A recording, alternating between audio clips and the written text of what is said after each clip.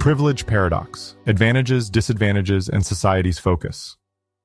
Welcome, listeners, to another episode of Information for Life, Insights and Ideas to Navigate Your World.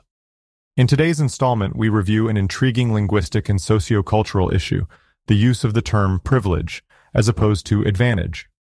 We'll examine how language shapes our societal perceptions and actions, exploring the nuances that define these words and the impact they have on our collective discourse. The language of privilege. In contemporary social discourse, the term privilege has grown increasingly prevalent, often used to denote an unearned societal advantage that certain individuals benefit from due to their race, gender, economic status, or other factors. Privilege has become an integral part of our conversation on social inequality based on a 3-page magazine article published in Peace and Freedom magazine, 1989, called White Privilege: Unpacking the Invisible Knapsack, Macintosh, 1989. The article can be found here, https://psychology.umbc.edu/wp-content/upload/sites/57/2016/10/white-privilege_sites/1989 PDF.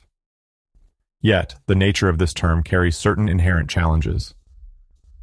When we label something as a privilege, we emphasize the individual who has the benefit while simultaneously sidelining those on the losing end of the social equation. We focus on what's given rather than what's taken or withheld. The consequence? A narrative that foregrounds the advantaged, often at the expense of understanding and addressing the disadvantaged. The term privilege, as it is used in current social discourse, continues to be the subject of ongoing debate and study. By 2021, scholars such as Edo Lodge, 2018, and Kendi, 2019, had done substantial work to illuminate the contours of privilege, examining how it operates in society and how it is perpetuated, both overtly and subtly. The language of privilege operates on multiple levels. It conveys, on the one hand, a certain perception of unearned advantage that accrues to individuals based on aspects of their identity that align with socially favored norms. Whether it's perceived to be due to race, gender, socioeconomic status, or other factors, the concept of privilege underscores that these advantages are typically systemic, pervasive, and often invisible to those who possess them. Edo Lodge, 2018. On the other hand, the use of the term privilege inadvertently centers the narrative around those who other people perceive to possess these advantages. This perspective overshadows the disadvantages and systemic inequities that others face. It places the onus on the privileged to recognize their privilege, leaving those disadvantaged by the system in a reactive or subordinate role within the conversation. Kendi, 2019. Furthermore, the discourse around privilege also inadvertently creates defensiveness or resistance among those being asked to acknowledge their privilege. People find it difficult to accept the idea that they've benefited from systemic biases if they've also faced struggles or hardships, and dismisses the concept that everyone is fighting a battle you know nothing about. This discomfort derails conversations, leading to further divisions rather than fostering understanding and empathy. D'Angelo, 2018.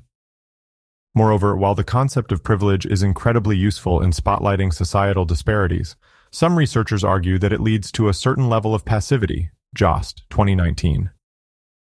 If privilege is seen as an inherent, unchangeable aspect of society, it inadvertently discourages active efforts to change the status quo. Indeed, while the concept of privilege is useful for highlighting broad societal patterns, we must not apply it simplistically or homogeneously to every individual based solely on their skin color or other demographic characteristics. Such assumptions are overly reductionist and fail to capture the complexities and nuances of individual experiences. Firstly, it's essential to remember that the concept of privilege is thought to operate on many intersecting axes, including not just race, but also gender, class, sexuality, ability, age, nationality, and more. For example, a person might experience racial privilege while also facing disadvantages due to their economic status or gender identity. These intersections complicate, mitigate, or even negate certain aspects of privilege. Secondly, the concept of privilege is rooted in perceived systemic and structural biases and must not be used to discount individual experiences of hardship or struggle.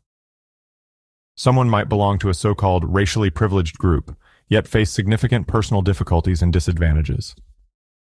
In other words, privilege doesn't mean a person's life is without challenges, but rather that their skin color simply isn't one of the things making their life harder. Finally, making assumptions about an individual's privilege based solely on skin color in itself perpetuates harmful stereotypes and biases. For instance, presuming that all people of a particular race are privileged inadvertently erases the experiences of marginalized or disadvantaged individuals within that group. It also overlooks the diversity and complexity within racial groups and reduces people to a single aspect of their identity, ironically the exact opposite of what we all should be striving for. Advantage, an alternative perspective.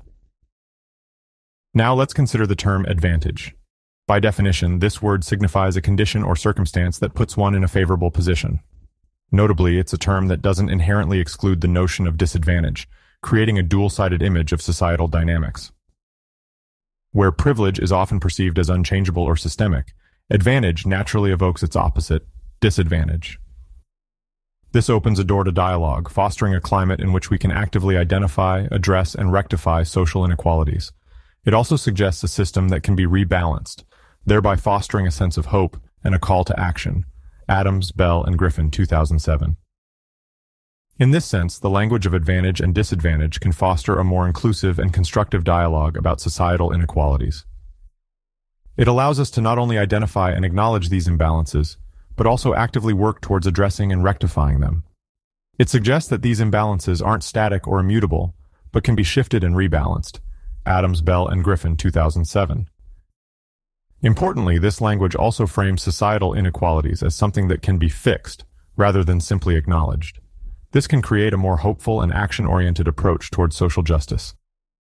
It doesn't minimize the systemic nature of these inequalities, but rather highlights our collective potential to effect change. Quillian, 2014. The impact of language. The language we use can profoundly impact how we perceive and address societal issues. In the case of privilege and advantage, the framing of these terms significantly affects our conversations on social justice. Privilege emphasizes the systemic, unchanging aspects of social disparity, focusing more on the advantaged individuals rather than the system that maintains the advantage. In contrast, advantage highlights the situational and changeable aspects of social disparity, potentially promoting a more active engagement in rectifying the disadvantages faced by others. While both privilege and advantage have their places in our social discourse, it's important to recognize the subtle implications that come with each term. Our linguistic choices play a significant role in shaping our perceptions of social inequality and ultimately the actions we take towards creating a more equitable society.